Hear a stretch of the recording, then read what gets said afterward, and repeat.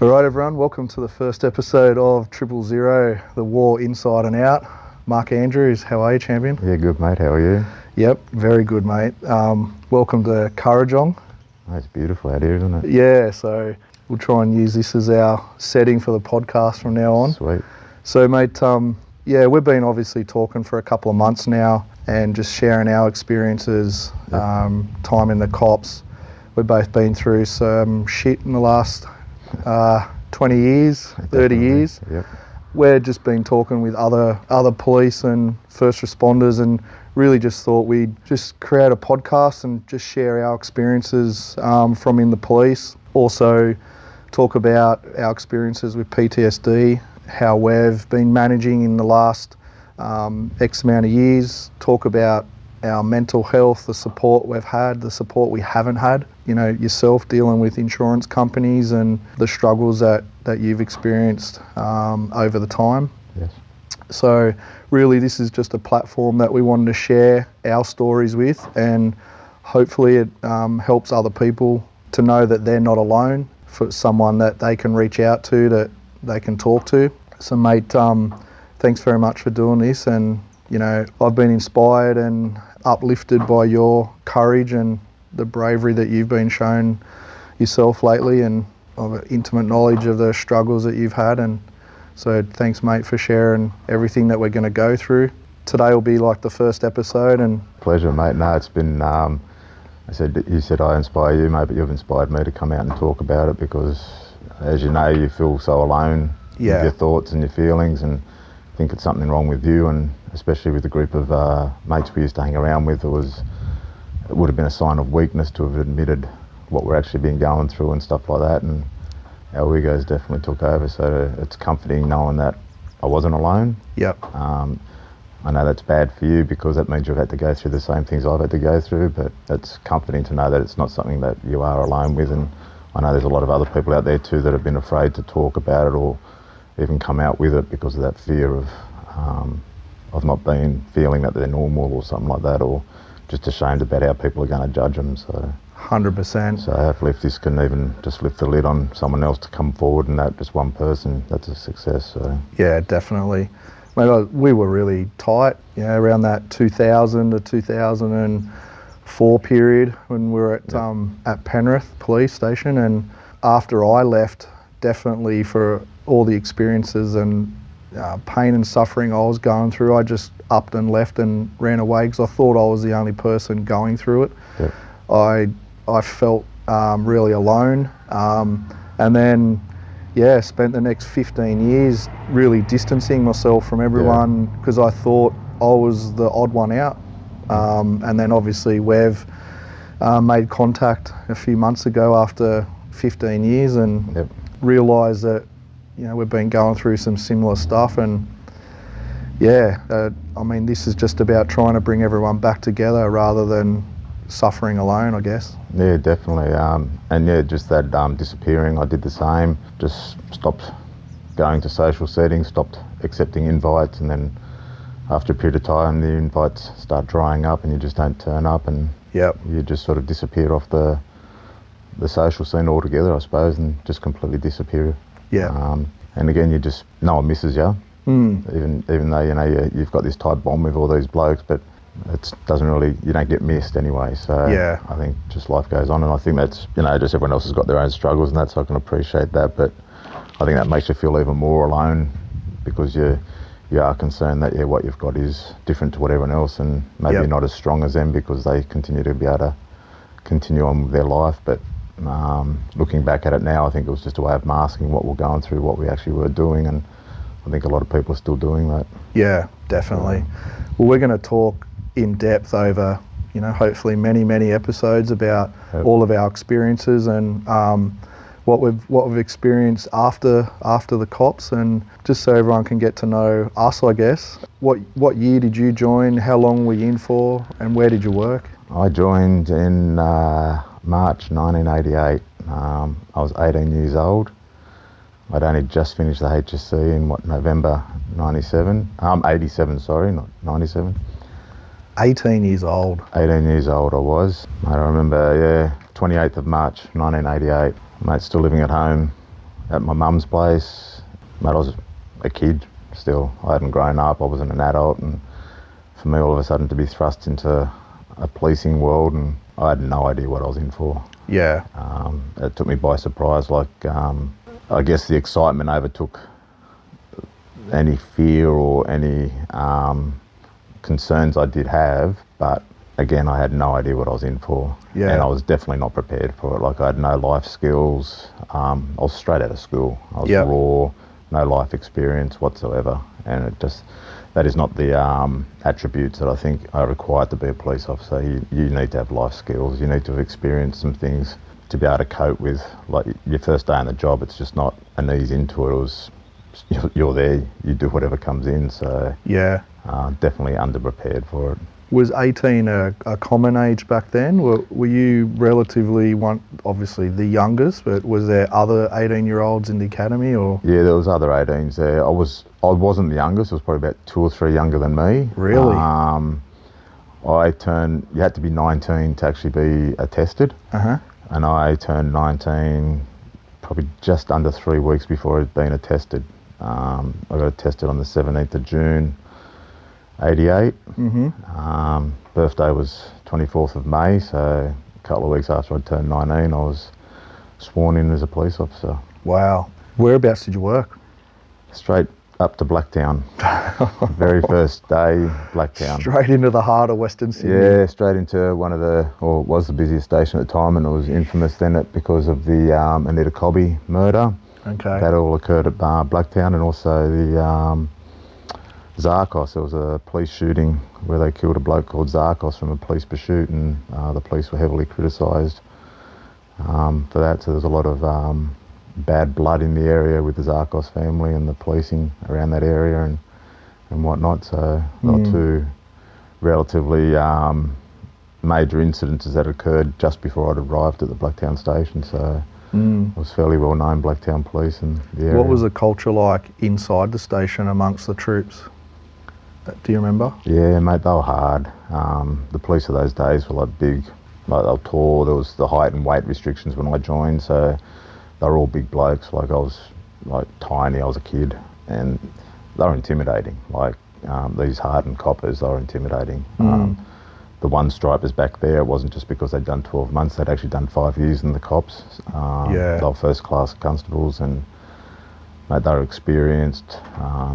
They knew what they knew what they were doing. Your senior constables, they were 10 years in the job and stuff like that, and then your senior sergeants then who ran the place, like, you had a genuine fear of them. Like, you wouldn't want to look sideways. If you look wrongly at them, they'd be ripping into you, or if you got called up to their office, you'd be shitting yourself. So yeah, there was definitely this discipline around it, and there was definitely a culture of you had to be hard, you had to be tough. You couldn't show any weakness because they'd rip it out of you, and it took me probably 6 months to be accepted, and that was pretty much after I'd had my first time on the drink with them. And that was pretty much how you were accepted, that you could drink and be trusted by drinking with them. And that was even drinking on shift. Yep. Obviously is not acceptable, but it was back then as being acceptable behaviour, that if you're not going to drink on shift with your mates, and you couldn't be trusted, and you'd be isolated pretty much, and no one would work with you or trust you. As I said, if a bloke didn't drink, they couldn't trust him. So yeah, they pretty much, if you didn't fit in, and mate, being an 18-year-old, I was impressionable. I just wanted to fit in. So pretty much whatever they were going to tell me or what I had to do, I was going to do it just to make sure I slotted into their culture and was made to feel part of it. So yeah. How long were you at Blacktown for? I did 4 years at Blacktown. Yeah, okay. So straight up 4 years. Yeah. So that takes you up to about 23? Yeah, it was 23, so up to 1992. Yep. Yeah. Where did you go from there? From there I went straight to Penrith. Okay. I did a straight swap with a bloke. Yep. Went to Penrith. Do you remember a reason why, or you just wanted to change? Or? Yeah, I was playing police football at the time. There was a bloke that was playing, and he just he wanted out of Penrith and wanted to change, and he asked if I wanted to swap to Blacktown. Yep. I thought, yeah, go to Penrith, because I was playing with the Penrith police side, and most of the blokes that were in the team worked at Penrith, so I thought, it'd be a lot more fun, and work with the blokes that I play football with. And back then, they'd actually look after you. They'd roster you off on days off so you could play footy and all that sort of stuff. They'd actually accommodate you to actually be part of the team and that. And I guess being part of the football team also helped you fit into the culture a lot better too. So the culture back then was playing the footy team, go out and drink and all that sort of stuff. And it sort of placed you up on that pedestal a bit, which obviously fed into your ego a lot. Because, you know, you had that sort of like, it wasn't a respect, but you sort of like, people treated you differently around the station because you were playing police football and because you're, I don't know, deemed part of the in-group or whatever it is. So it was, because police football back then was huge. Like there was about 18 or 19 teams in the competition. I think it was the second largest competition behind the New South Wales Rugby League at the time. So in terms of team numbers and stuff like that, and massive sponsorships, like we had like Jim Beams, licensed premises. We had massive sponsorships in on it as well. So it was a fairly big competition. Ex-first grade players were playing. A lot of them. I was definitely part of a culture that, again, being young, it was good to be made to feel part of, and as I said, made you feel sort of like invincible and just part of that. If anyone just heard that noise, so my neighbour, she can't drive. She's got a manual car, and every time, like, it's a bit of a sloping driveway, and every time she leaves, she just so mate. With our background, we shit yourself when you use things like that. Someone just stole a car, I thought. And while I was at Then Blacktown too, after about 2 years, I actually did. I completed the tactical response group training, so I was a member of the part-time TRG, which were all back up to the full-time TRG. I only got to do that for probably 6 months before there was a royal commission into one of a search warrant, I think on Gundy or something like that. There was a search warrant conducted which was deemed illegal, and they ended up disbanding the TRG. Then for a number of years there was no elite squad, and then they formed the operational support group down the track. But I was part of the TRG whilst I was at Blacktown, and from Blacktown went to Penrith.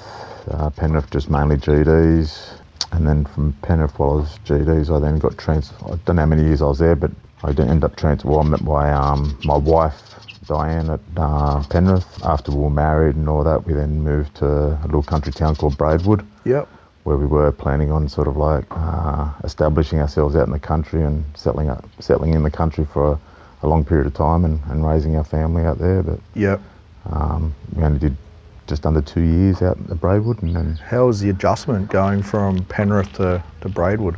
For me it was difficult being a city boy, but it was easy for Diane because she was a country girl.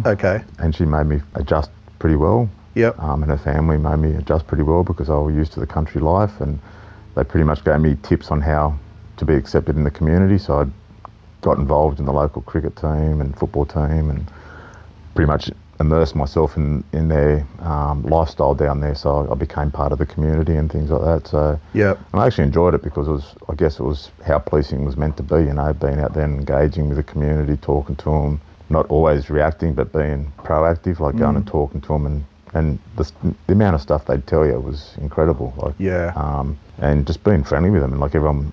Like I'd go to the pub and people would come and talk to me, and that I wasn't isolated or nothing like that. They just appreciated the fact that I was there to help them. So it was a good experience. How old were you then?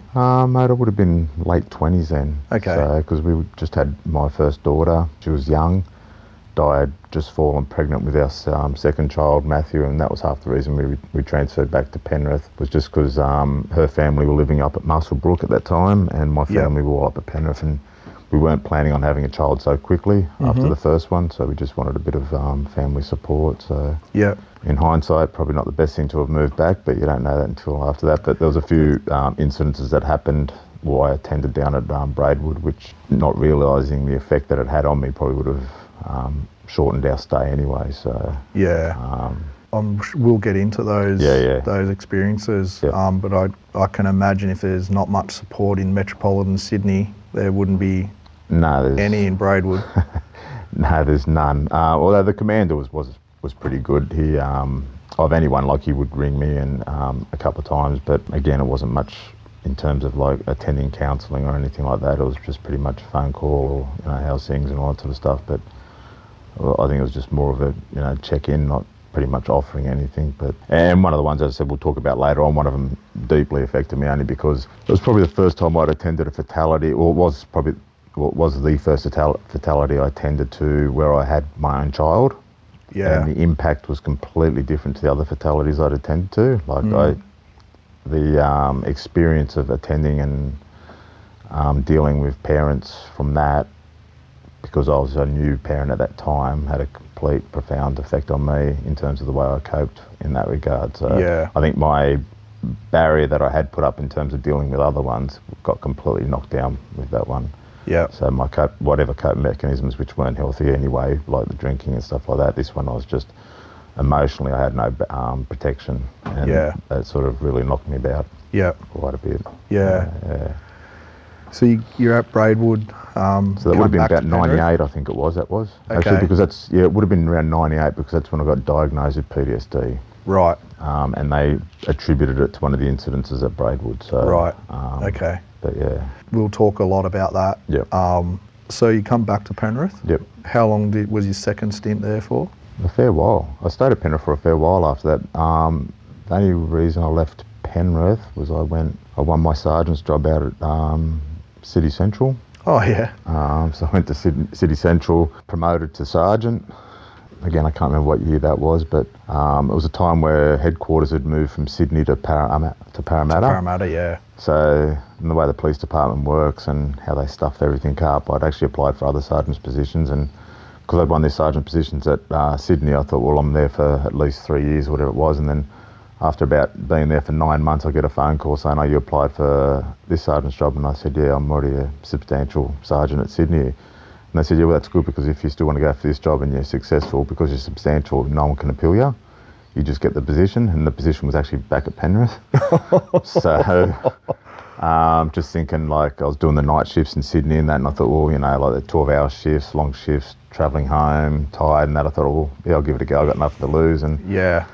Lo and behold, I went for the interview and got the job back at Penrith. So something kept bringing you back. I don't know what it was, but it kept bringing me back to Penrith. And as I said, like the stuff ups with the police service, like all the applications that were done because they'd moved headquarters and that, they all just got put on the back burner, and then they brought them back up again. And then even people that had already won positions, because I was still in the system for these other jobs, you could apply for them, and then because you're already a sergeant, no one had the right to appeal you on it. So a very, very good system they had in place. Yeah, another podcast.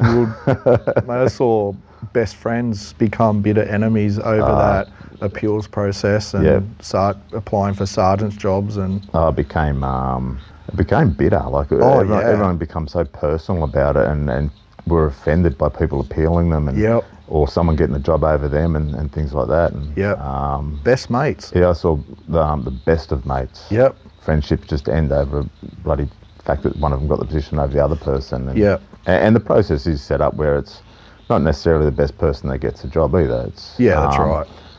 Like the whole process is you've got to get your application to the point of where you get accepted to the interview, and then the interview is completely separate to any sort of other interview you do as well. So it takes a couple of goes at the interview before you get experience to be able to nail the interview and stuff like that. So it took me a couple of goes before I actually won the sergeant's position, but as each time going, you learn a bit more experience about what's required. Yeah. And you're better prepared for the next one. So it definitely isn't a fair system which recognises I suppose a person's experience and as opposed to their interviewing skills. Yeah.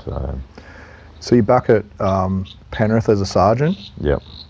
Did you leave from there, or whereabouts? What happened from there? No, I pretty much stayed in Penrith. I worked with the Patrol Intelligence Team, which I think you spent a bit of time with as well. Yeah. I think it was still called PIT when you went to it. Yeah. After that point, I had a lot of surgeries as well on my ankle and things like that, so I put into a restricted position in the Intel section as an Intel sergeant, and pretty much spent the remaining of my days there, I suppose. But that's just not what I joined the cops for, was to be at a desk job and that. So it's sort of, I wouldn't say cruisy, it was hard, the work, but it's just not what the work I was wanting. Yeah. The reason why I joined was sort of not there anymore, so it sort of just become a process of going to work day in, day out, and just doing what I had to do. Like in terms of hours, Monday to Friday, weekends off was great, and that quality of life was good. And what year did you leave? I was medically discharged in 2012. Okay, so you've been out for 8 years now. Been out for 8 years, and I served 24 years. 24 years, so it's quite a few podcast episodes in there. Yeah, 24.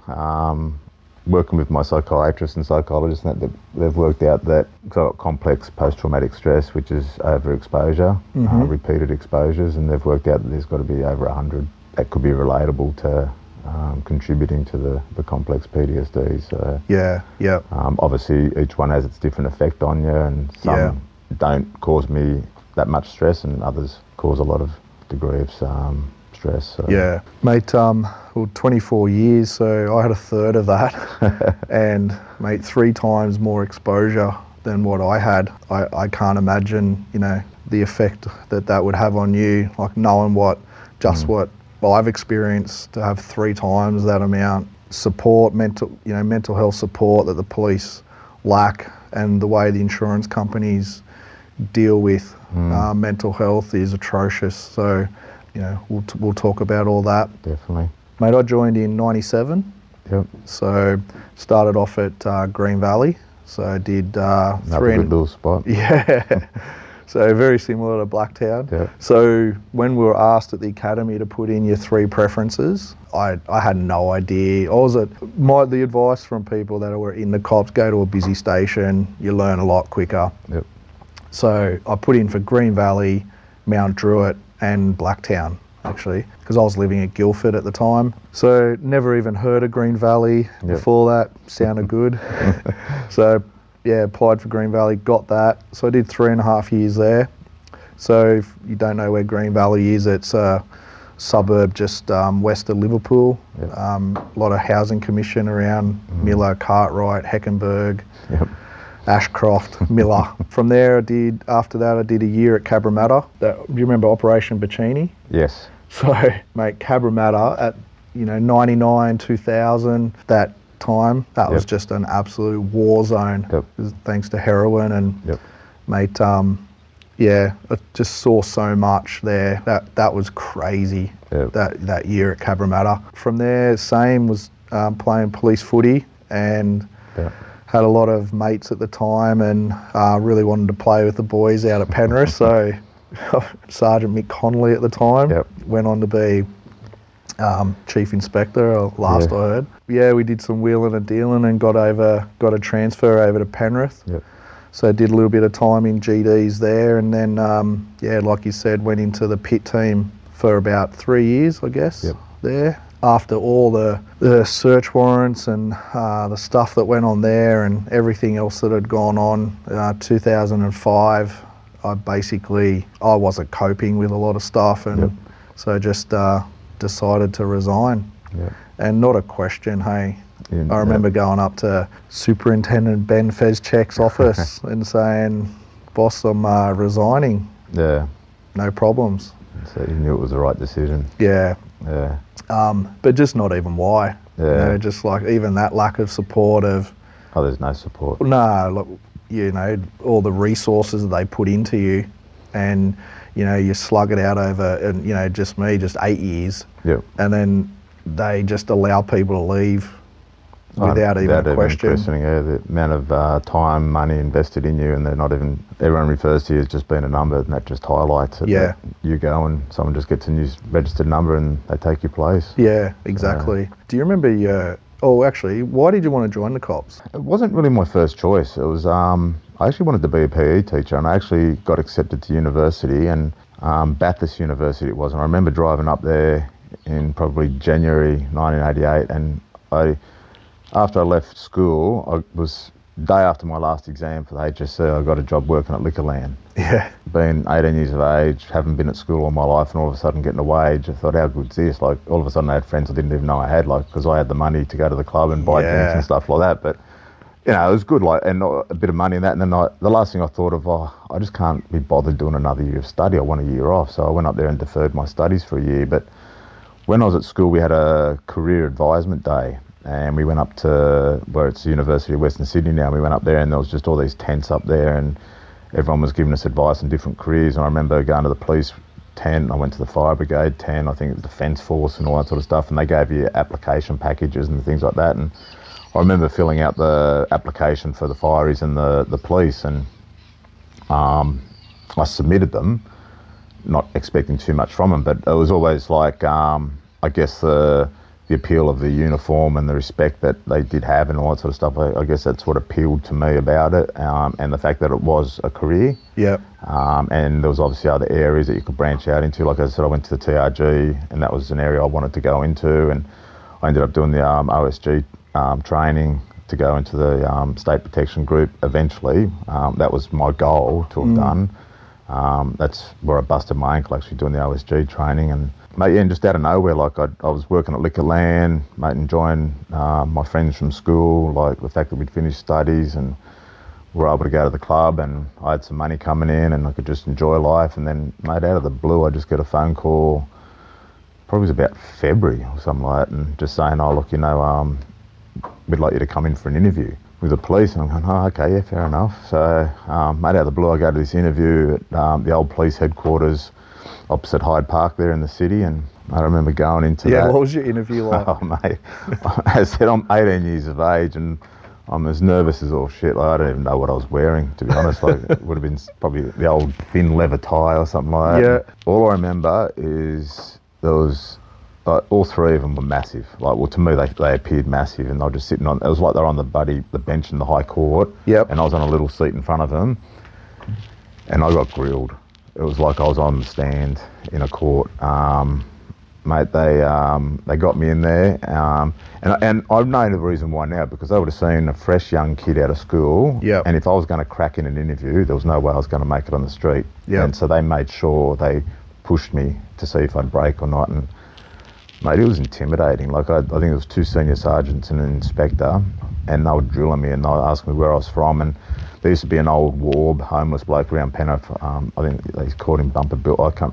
But anyway, they were saying, look, if he was to be taken to the station and he's covered in shit and all that sort of stuff, and your sergeant tells you to go and clean him, what would you do? And I said, well, I'd go and clean him. And they'd rip into me for saying that. They'd say, fucking oath you're going to go and clean him, because your sergeant goddamn well fucking ain't going to clean him. So if you don't clean him, who else is going to? And I said, yeah, I said I'd clean him.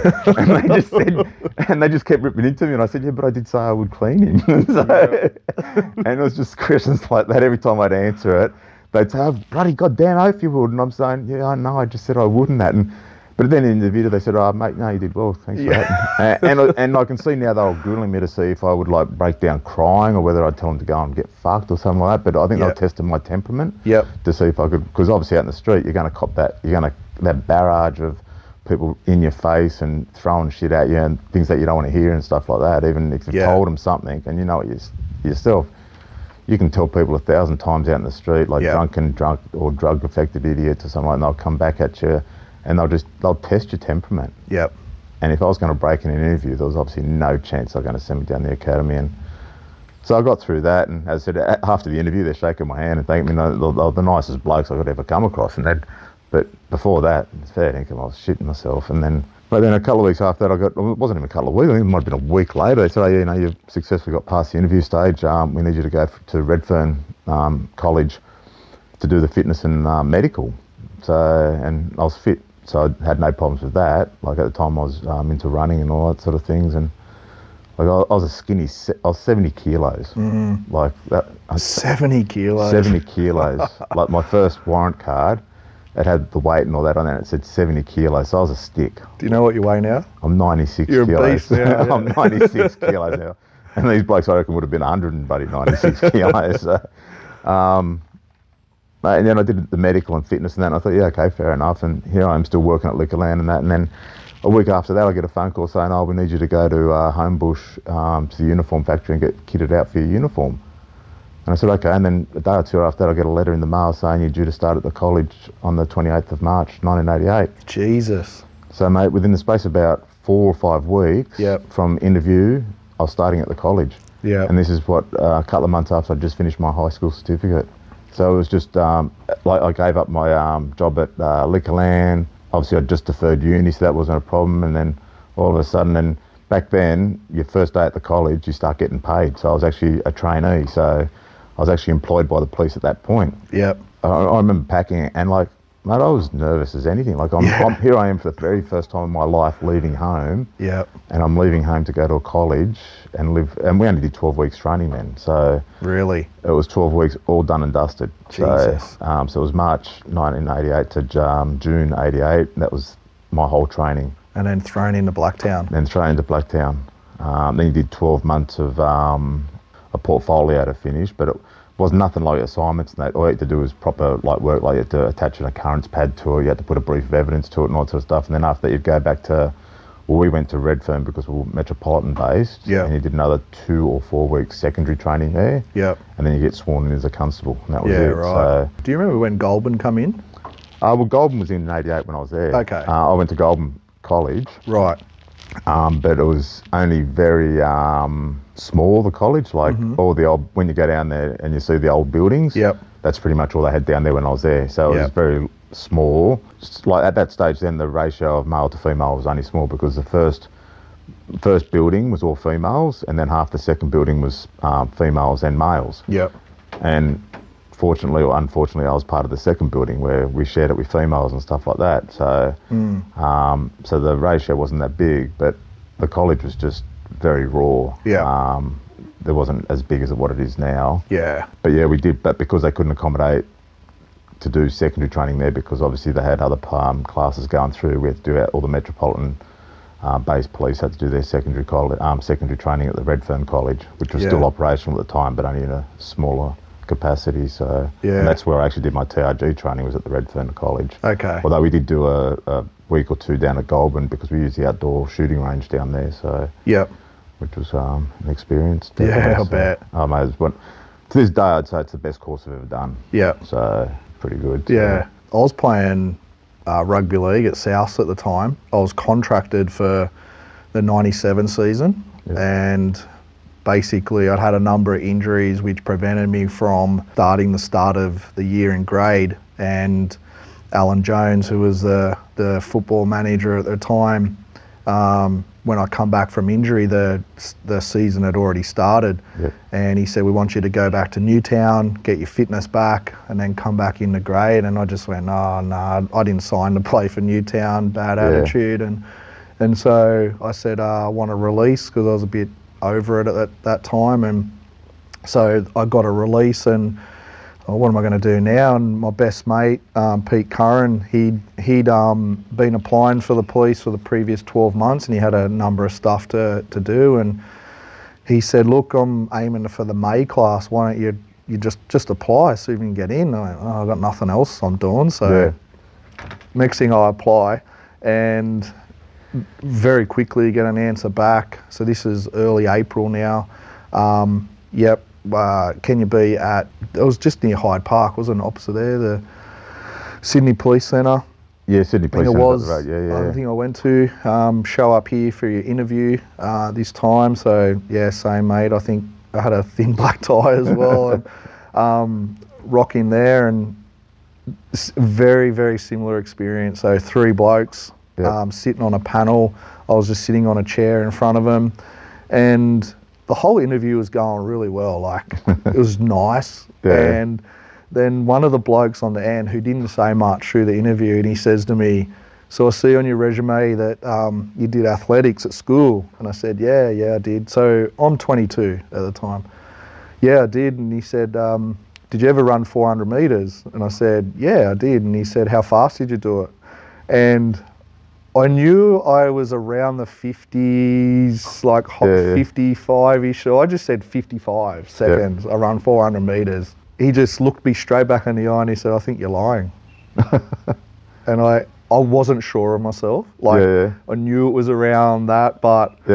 And all of my instinct was just to stick with 55 seconds. I said, no, it's you know, from what I remember at the time, you know, that I've run 400 metres, it was 55 seconds. And he said, that's fucking bullshit. And just stared back at me. I went red. My heart is just pounding now. Like, what am I going to do? He thinks I'm a liar. And so I said, well, no, it's 55 seconds. That's what I was told that, you know, I ran. And And he said, mate, you would make the fucking Olympics at 55 seconds, so I'm here to tell you you're fucking bullshit. And I said, look, all I can say is that, you know, I was told it was 55 seconds when I ran, and one of the other blokes then jumped in and said, okay, you go to a, you know, there's a bank robbery and you pull up out the front, and basically what do you do? So it's just same thing, like a scenario, you know, would you run in or would you call for backup?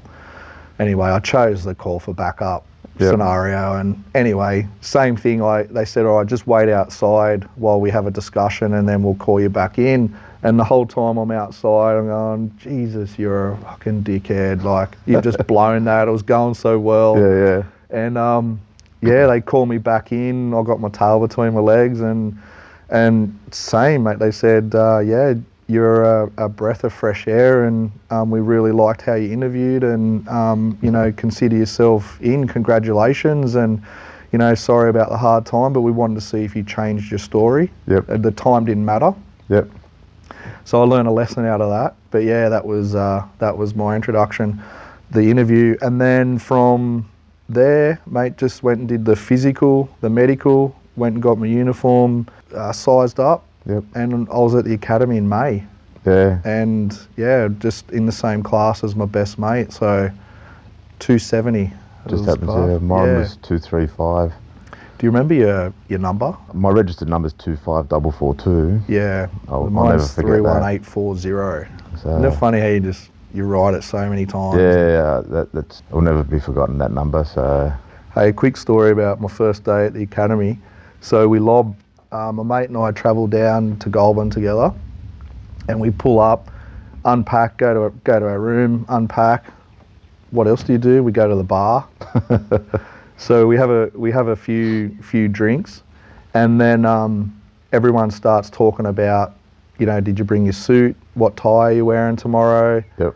And I went, what? Suit? What do you mean? Like, tie? I didn't bring any tie or suit. And they said, yeah, it was in the email. You should have got that, you know, we're supposed to parade tomorrow in a suit.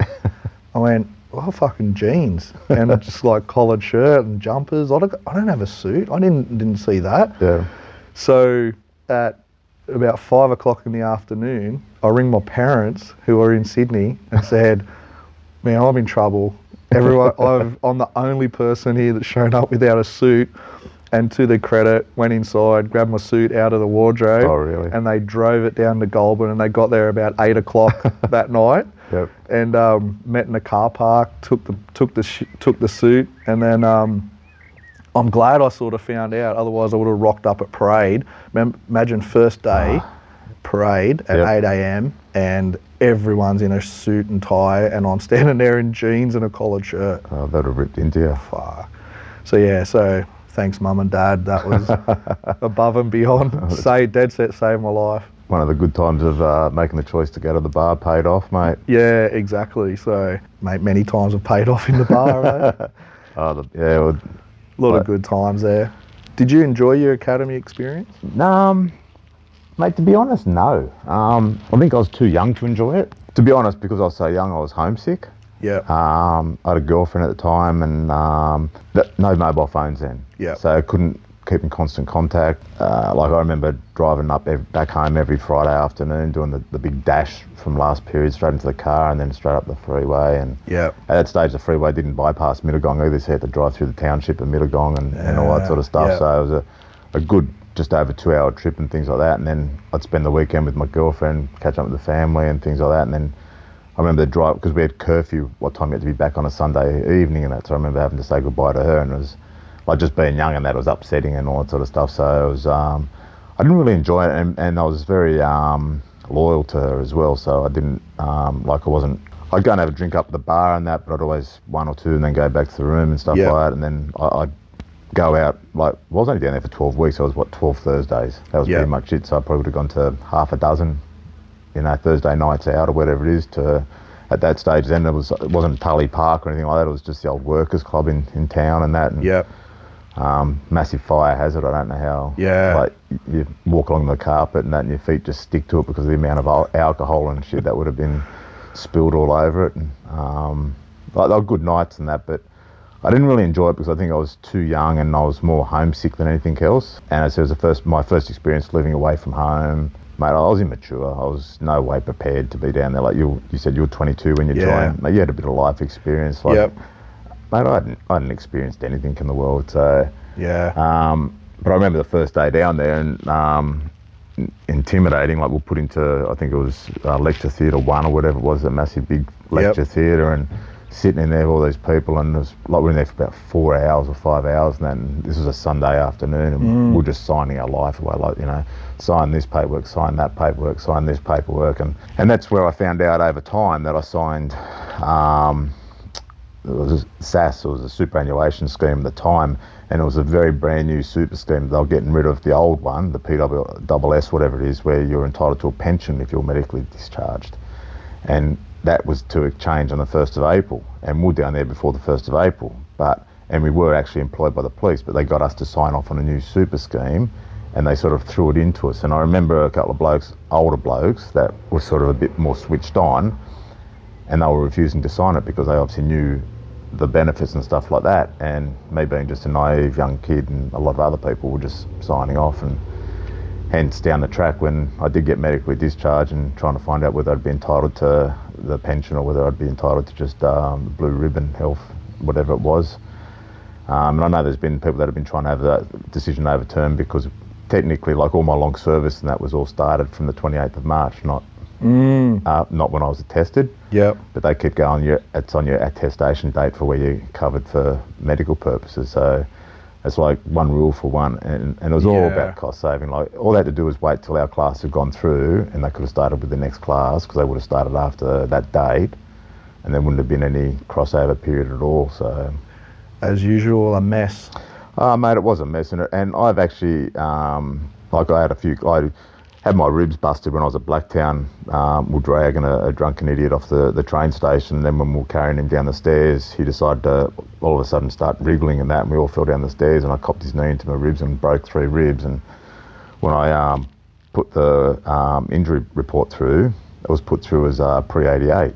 Right. And it was actually accepted as a pre-88 claim. And there were another of other claims, like I got stabbed with a syringe once, a used syringe, and again that was put through as a pre-88 claim. But then when you try and all these other claims, and then some admin staff will say, no, it's got to be post-88, that's got to be pre-88 and all that sort of stuff, and it just got so mixed up. But then over time they just said, well, what's your superannuation scheme? And because I'd signed on to SAS, they said, well, that's what you're covered under, you're not pre-88. So, but all I remember is being put into this massive, the lecture room down there, the big one, the big theatre, and just signing everything. And being young, mate, I was just signing it because I was told to sign it. Like, you know, it wasn't a case of, oh, I want to take time and read this. It was just sign what's put in front of you and just, Mate, 22, same. I was signing my life away. I was signing forms that I don't even remember what they were now. No, I was signing idea, heaps of shit. Yeah. And we'll talk a lot about how, you know, in later episodes, the struggle that you've had because of that situation. Massive, and, you know, what's been done about it. You know, are there other people involved in that crossover situation? As you said, if they had just waited to have the whole process start with the next class. Well, logically it would have. It would take away that thing. Well, we actually were employed before that date. So if we were injured in that week before it did change over, a week and a half, whatever it was, by law we would have had to have been covered under the old scheme. Yeah. So because the other scheme wouldn't have taken effect. Yeah. So I'd hate to have seen what the dynamics of that would have been if someone had been injured at that time. So but common sense would dictate that, well, we've got a class starting in April, let's wait until that class starts before we change it over. And I think it was mine and another class that were already down there that were the only 2 classes affected by that changeover. So the other classes were clearly defined by the fact they were in after that date and not down there during that date. So, mate, a lot to talk about, haven't we? Yeah, mate, the way they handle things, the police service, it's surprising they still exist, actually. I think if they were private sector, they'd be long gone. But I think it's the fact that the government is that, and there's always a need for them. Yeah, they'll always survive. But I don't think they'll. It's definitely not by management. That's for sure. Yeah. So, with the first episode, I wanted to just share an experience that we both had. Yep. If you don't mind, delivering a death message was always a definitely something that I struggle still with these days with remembering. Yep. Do you have a death message that, one thing I wanted to do was be real and raw with people about what policing's about too. Yeah. It's not what you see on TV, and it affects families, affects police, affects ambos, fireys on scenes. Yep. We all go through it. So, do you remember a death message that you delivered that stands out? I said, I don't know how many I did during the service, and that was, but there's so many that you do deliver. The more senior you get, obviously the more you deliver, because it's always handed to the senior person or senior car crew. Yep. When I first joined and working with senior officers, I attended them, but mostly as a junior person, and they took charge of them. So there were a couple that I attended to, but the very first one that I've sort of really got a good memory of, and it's still to this day, it's upsetting because of the circumstances. It was pretty much a elderly bloke was hit by a car over in the Seven Hills LAC, which Blacktown at that point, Seven Hills wasn't a 24-hour station, so we looked after their area as well. And pretty much after he got hit, he was walking from his place to get a bus to go into Blacktown to do some shopping, and him and his wife had just come up from Victoria to attend their daughter's wedding that weekend. Wow. So he was going to hand away the bride on that weekend. He was going to Blacktown to do some shopping, I think get a haircut and all that. And when he was crossing the road to get the bus, hit by a car, ambos picked him up. He died on the way to Westmead Hospital. So we had to go to the house of his daughter and deliver obviously the death message. And they were of Italian background, massive big house, big family, everyone was there. Upon telling the mother, she obviously went into hysterics, had a break, which we thought was a heart attack at the time.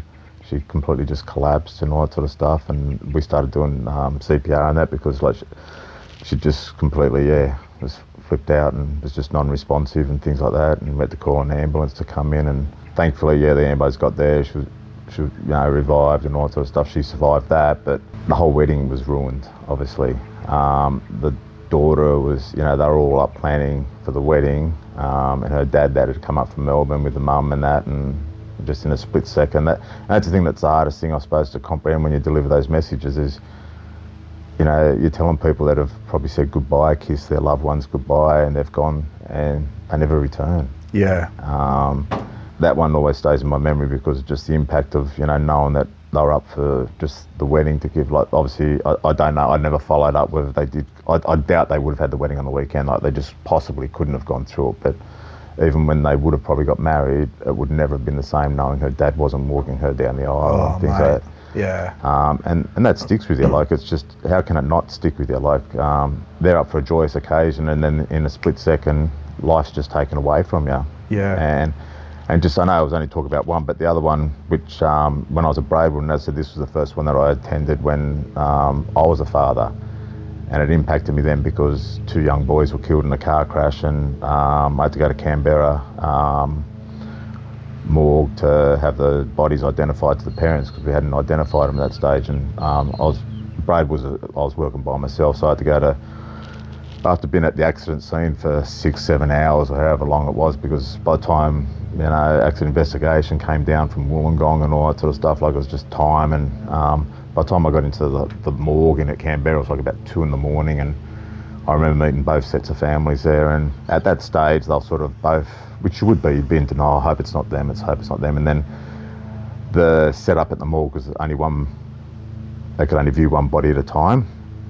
So I remember going in with the first family, and then as soon as they saw it was their son, they just broke down. And then I could hear from the other room the mother of the other son just completely losing her shit because she obviously, the reality had dawned that it was their kids. And then, mate, I just, in an instant, I just could feel their angst because that was the first time I was a father. Yeah. So I could relate to what they'll, whereas before, I couldn't relate to what it was like as a parent to lose a kid.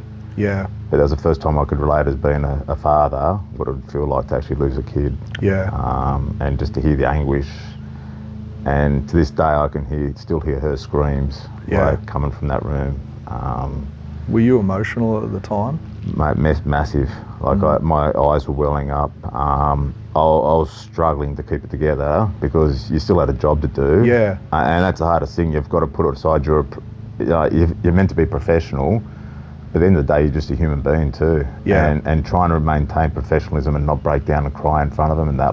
My eyes were welling, and I'd obviously have to turn around and give it a wipe or excuse myself and go do something and just sort of check myself and come back in. But mate, it was tough. And then I did cry on the way back from Canberra all the way out to Braidwood and stuff like that. And then, and this is where the insensitivity of the police service is, because I was at a one-man station.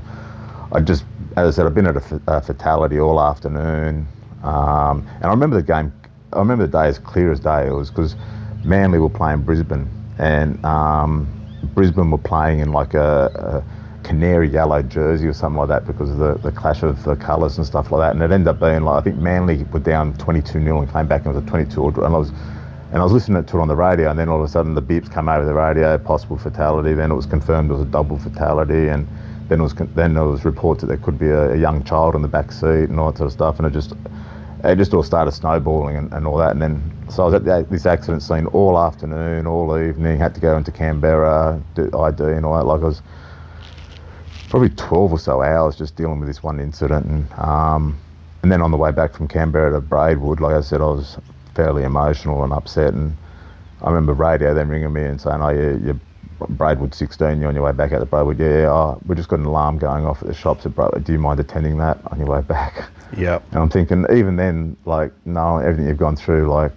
okay, it's on my way there, but they still want to load you up with jobs. Like, they still just see you as just there to do job. And I had to get up at I had to go back to the morgue the next morning because I had to then go and ID obviously the bodies to the coroner and that. So I had to get up early the next morning regardless. Had paperwork to complete, and then I remember getting home and Diane had she'd left me a glass of scotch on the table with a note, just come to bed when you're ready, and I wish I was there for you. So I remember that. And the two death messages, I said, they're sort of like a first in both aspects, because the second one, as I said, was the first time I experienced it as a parent. Yeah. And hearing a parent's anguish at losing a child is something that haunts me, and I don't know how I'd handle that. Yeah. I just don't think I could. Yeah. And as I said, it stays with me to this day because I'm scared shitless that I'd have to do the same thing myself one day. Yeah. So. The parents that go in and view the body and identify them, the courage that takes. Mate, it'd have to be. I experienced it. It would be the worst feeling. Yeah. Someone, to go and see something that you brought life into the world and then know that it's been taken. Did you have especially for the mother, Yeah. It would be horrendous. Yeah. So. Did you have any contact with the families of either of those afterwards? Yeah, I did. Yeah. Both of them remain fairly much in contact with me in that for a while. I actually went down to which was, I was in hospital, and part of my treatment to get over that one, I actually had to go back down and visit the scene. Really? So I drove to Braidwood, and I found the tree they'd gone into and all that. There's a little plaque on there and stuff like that, and a couple of, old flowers. And then what was even more, that wasn't a traumatic scene, but when I was there and I was walking around the grass and that, I kicked things, there was still, like, this was years and years afterwards, probably a decade afterwards, there was still parts of the wreck, still the grass had all grown over it, and just, like, obviously still parts of the car were still around the tree, dirt and grass all over it and stuff like that. How did that make you feel? Mate, it upset me, yeah. I was thinking, you think they cleaned it all up, but then there's just that. And I'd imagine, the flowers and the plaque and that, the parents and that would probably view that and go there every now and again to, pay their respects. Like that. Well, it's like their final resting place, but it's a place where they're taken. So that was interesting going there, but I had to do that for a bit of closure, I suppose, and to be able to talk about it, I suppose. I did get that closure because it's, as difficult as it is, I can talk about it now. Yeah. It took me a long time to be able to process that, and I said in other episodes I'll be able to, there's a lot more to that one because that had a lot of ramifications for my daughter in later life as well. That one, just with certain aspects of that, she blames herself because my feelings from that one were instantly her protection and stuff like that. So she thinks that because of that, that's what caused my PTSD. Right. So just that misunderstanding there. We're going to speak about that in the next episode. Yeah, that's sort of, and it's caused her, and that's the other effect of it's not just us that experiences, it's our close loved ones that experiences as well. Right? Yep. They get a secondary cop of it, and it impacts not just yourself, it impacts those closest to you. Yeah, exactly. And when you're caught up in your own world of pain and that, you don't see that. And it's only when it's told to you that you actually see what you've actually caused and the damage that you've done. Yeah. And I think that's even harder to take than knowing what you've done yourself. It's the impact that you've done to the loved ones and the people closest to you. Yeah. So what about yourself, mate? What was your first death message? One that really sticks out for a number of reasons. One, it was the first one I had to do. You know, I'd been to them before, but it was the first one that I actually had to speak. And I guess just the circumstances around it, I just can't ever get over it. But it was a fatal car accident where a gentleman had a heart attack. He's in his late 50s and he'd had a heart attack, and obviously car left the road and went down an embankment, and so he died at the scene, and it was on the Northern Road at just coming out of St Mary's Patrol and into Green Valleys Patrol, just near the back of Bringelly there. Yep. And the gentleman lived at Campbelltown. So we arrive at the scene, and you know we do what we need to do there, and grab the identification off him, and obviously he'd been at work and he was heading home to Campbelltown via the Northern Road. So the constable that I was working with at the time, Lee, we start heading towards Campbelltown to, you know, advise the family, and you know, it was pretty quiet. And she just turns to me and says, "Have you delivered a death message before?" And I said, "No, I haven't." And she said, "Well, you're about to do your first one." And straight away, I just got so nervous. You know, I don't know. You don't know what to say. You can plan these. Yeah. And I remember, okay, this is what I'm going to say. I just sat there and just started processing that. This is what I'm going to say. This is what I'm going to say. And we get to Campbelltown, pull up in front of the house, brace myself, and we go in. And I knock on the door. A boy, he's probably about 9 years old. He answers the door. Yep. And I said, "Oh, g'day mate, is mum home?" And he said, "Nah, she's still at work, but Dad'll be home any minute." And like, even just saying that, like the goosebumps now is, like, I'll never forget him saying that. Yeah. And like he said, like, I don't have kids, but I've got nephews now and they're at that age.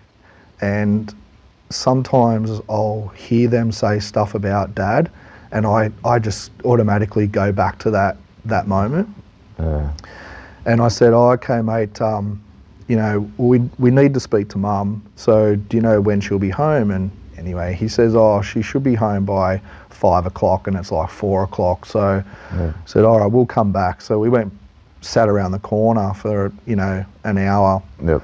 And then, see Mum drive into the driveway and basically go back to the front door and, you know, said, "Oh, are we able to talk to you? Is there somewhere the kids can go for the time being?" And she said, "Oh, you know, what's wrong? And I said, "Oh, we just need to talk to you about some things." And she said, "Oh, well, the kids can go next door." So she arranged that. The kids went next door, and she come back, and I just said, "Look, unfortunately, your husband has been killed in a car accident."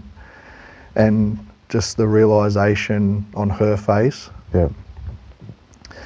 And then we took her in our car back to Penrith, because that's where the body had been taken, for her again to identify the body. Yep. And what do you talk about in the car going from Campbelltown to Penrith with someone who you've just told that your husband's been killed in a car accident. Because at that time we didn't know he'd had a heart attack. He'd just, so didn't really know if he'd been run off the road or he fell asleep or anything. So there was so many what ifs from her, and she's crying and asking questions. And luckily for us at that time, when we got back to Nepean, there was a minister there, and so he took over with her, which is I remember now being so helpful, because I didn't know what to say to her any further. You just don't know.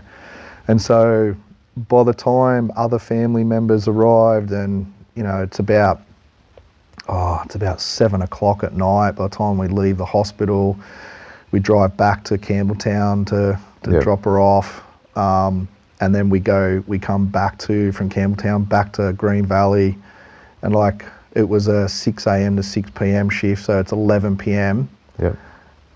Walk out the door, no nothing, see you later, and then had to be back at 6 a.m. the next day to do it all over again. Well, the constable that was she was in charge of the job, so she went to the coroner. But just being back there, like you said, there's just no follow up. It was just straight back into alarms and domestics and neighbour disputes. But mate, that's just one that that we'll share so many over the time. But that's just one that really sticks out, because the way he just said to me at that door, Mum's not home, but Dad will be home any minute, and you're there to tell him that Dad, you're never going to see your dad again. I can't ever not be affected by that. As much as I've tried to just get on with it, whenever I see kids and they'll talk about, Dad will be home, or it just straight back to that door standing there. So mate, it's just you can't get away from feeling guilty about it. I know the ones that I've delivered, that you just feel guilty for having to tell them. I know someone's got to do it, but and there's no textbook way of doing it. No. And the worst, as you said, they drive back to Penrith. Even when you're sitting at the house and you can't leave them there. You can't just say, well, guess what, such and such is dead, see you later. You've got to try and arrange support for them and then usually that takes a little bit of time before it comes and that. So you've got to sit with them, and you just do not know what to talk about. You can say, well, do you want me to make a cup of tea or something like that? Or, is there anything you wanted me to do around the house for you? You just try and fill the time in, but it's just, and that's all it is just trying to fill time in, because apart from delivering the death message, you've got nothing in common with the person. You don't know who they are. And it is so difficult, because you feel guilty that you've just, in the space of 5 minutes or whatever time it takes to deliver it, you've just ruined this person's life in an instant. You've delivered the worst possible news you could deliver to anyone. And as I said, the son thinking Dad's on his way home and stuff like that, and you knowing that no, that's not going to happen. And that's the thing. That's probably the hardest job in the whole cops, I reckon. Yeah, definitely. Seeing mangled bodies and all that sort of stuff like that. In a sort of way, it's some of the things I've seen. It just seems surreal, and you sort of can't make sense that it is actually reality. Because it's just so fucked up or messed up. When you deliver, then you actually do see the raw emotion from someone that it's like you've hurt them. Yes. It's like it's you hurting them. Yes. When it's not you, but you're just delivering the worst possible news, but you actually feel you've hurt them. Yes. And that's the hardest thing to cut. Yeah. And the fact too is, because of the role that you're playing there, you have to be the strong one. Yeah. Even though you've been to the scene, you've seen the carnage, and you've seen the body. Then you've had to prepare yourself for it, and then you have to deliver it. Emotionally you're spent already. Absolutely. So I encourage anyone who's currently in the police that if when you're delivering death messages or anything that you see, talk about it. Don't use alcohol to mask it like we did. You know, seek out someone that you trust. And because I didn't talk about that for a long time, and it ate me alive. But the times when I do talk about it, I do feel better. Like I do feel a release from it, even though it'll never go away. I just feel a release of it. Yeah. So I just encourage anyone who's currently serving or hasn't spoken about experiences to reach out to someone and just talk about it. It may help. It does help. And then even when you talk about it, if you feel sad or you feel like you're going to cry, just cry. Just cry, yep. Just let it out, because that's the only way. The more you bottle it up, it's like a Coke bottle. You shake it up, shake it up, shake it up. Eventually it's going to come out, and it's going to come out usually in an unhealthy way. If your emotions are there, you just got to allow them. Yep. Otherwise, those healthy emotions of crying or feeling sad, whatever it is, they become unhealthy emotions where you take it out into anger or violence or, you know, substance or alcohol abuse or something like that, or infidelity or something like that. It then comes out in another form. Because you need that escapism anyway. Yeah. And a lot of it is to mask what you're feeling. So if you're denying your own feelings to come out, you're going to take it out in another way, and it's generally an unhealthy way. 100%. Which has massive ramifications. Yeah, yeah. Which I know we're going to be talking about later on in that, but it does. And as I said, like even that one that I did at Canberra, and that, like, I was breaking on the inside. I was absolutely broken, but I had to try and keep myself together for their sake. And like, I should have been allowed, or I should have felt comfortable where I could have just gone to a room and just let my tears come out and bawled my eyes out and not feel that I was going to be judged by it. And I look back now, and I don't think the family would have had any ill will towards me if I'd done that. And I probably would have showed to them that I was a compassionate person, and that what's happened to them has affected me because I'm human as well, and that I can feel their pain. Yeah, exactly. It would show me in a different light. But because you've got that thing, well, no, I'm wearing this uniform, I've got this armour on, I can't show emotion. Yeah. And it's a job, it's a professional job, but at the end of the day, we're only people. Yeah, like 100%. You're just human, and you just need to, you know, we experience the same emotions as what everyone else does. Well, we do. And we weren't trained in that. You're you never trained on how to deliver a death message. But not only that, you're not untrained either. When you leave, like that's the thing that I've noticed, there's no detraining. You're left to your own device how to work out how to live the rest of your life, having been, and I'm still going through it now, like trying to desensitize, well, not so much desensitize, but just make sense of what you've been through and learn to be able to cope with it. Yep. And knowing from the police, and even now, like being, like as I said, the car goes off there, and straight away your senses kick in because you're so highly, and I imagine it'd be the same as defence personnel and fireys and ambos. Because you get trained and you're repeatedly doing it over and over and over. Like with football skills, you do a skill over and over again, it becomes secondary nature. Yep. That's the same with the police. You do things over and over again, it becomes secondary nature. So you see someone sus, you watch them, you see what they're doing. And sirens, if I hear a siren, I'm, straight away my attention's diverted, my pulse rate goes, I'm agitated, I'm wondering where they're going, is it something that I've been to, is it something similar, are they going, it's that curiosity and that just training that just takes over. Yeah.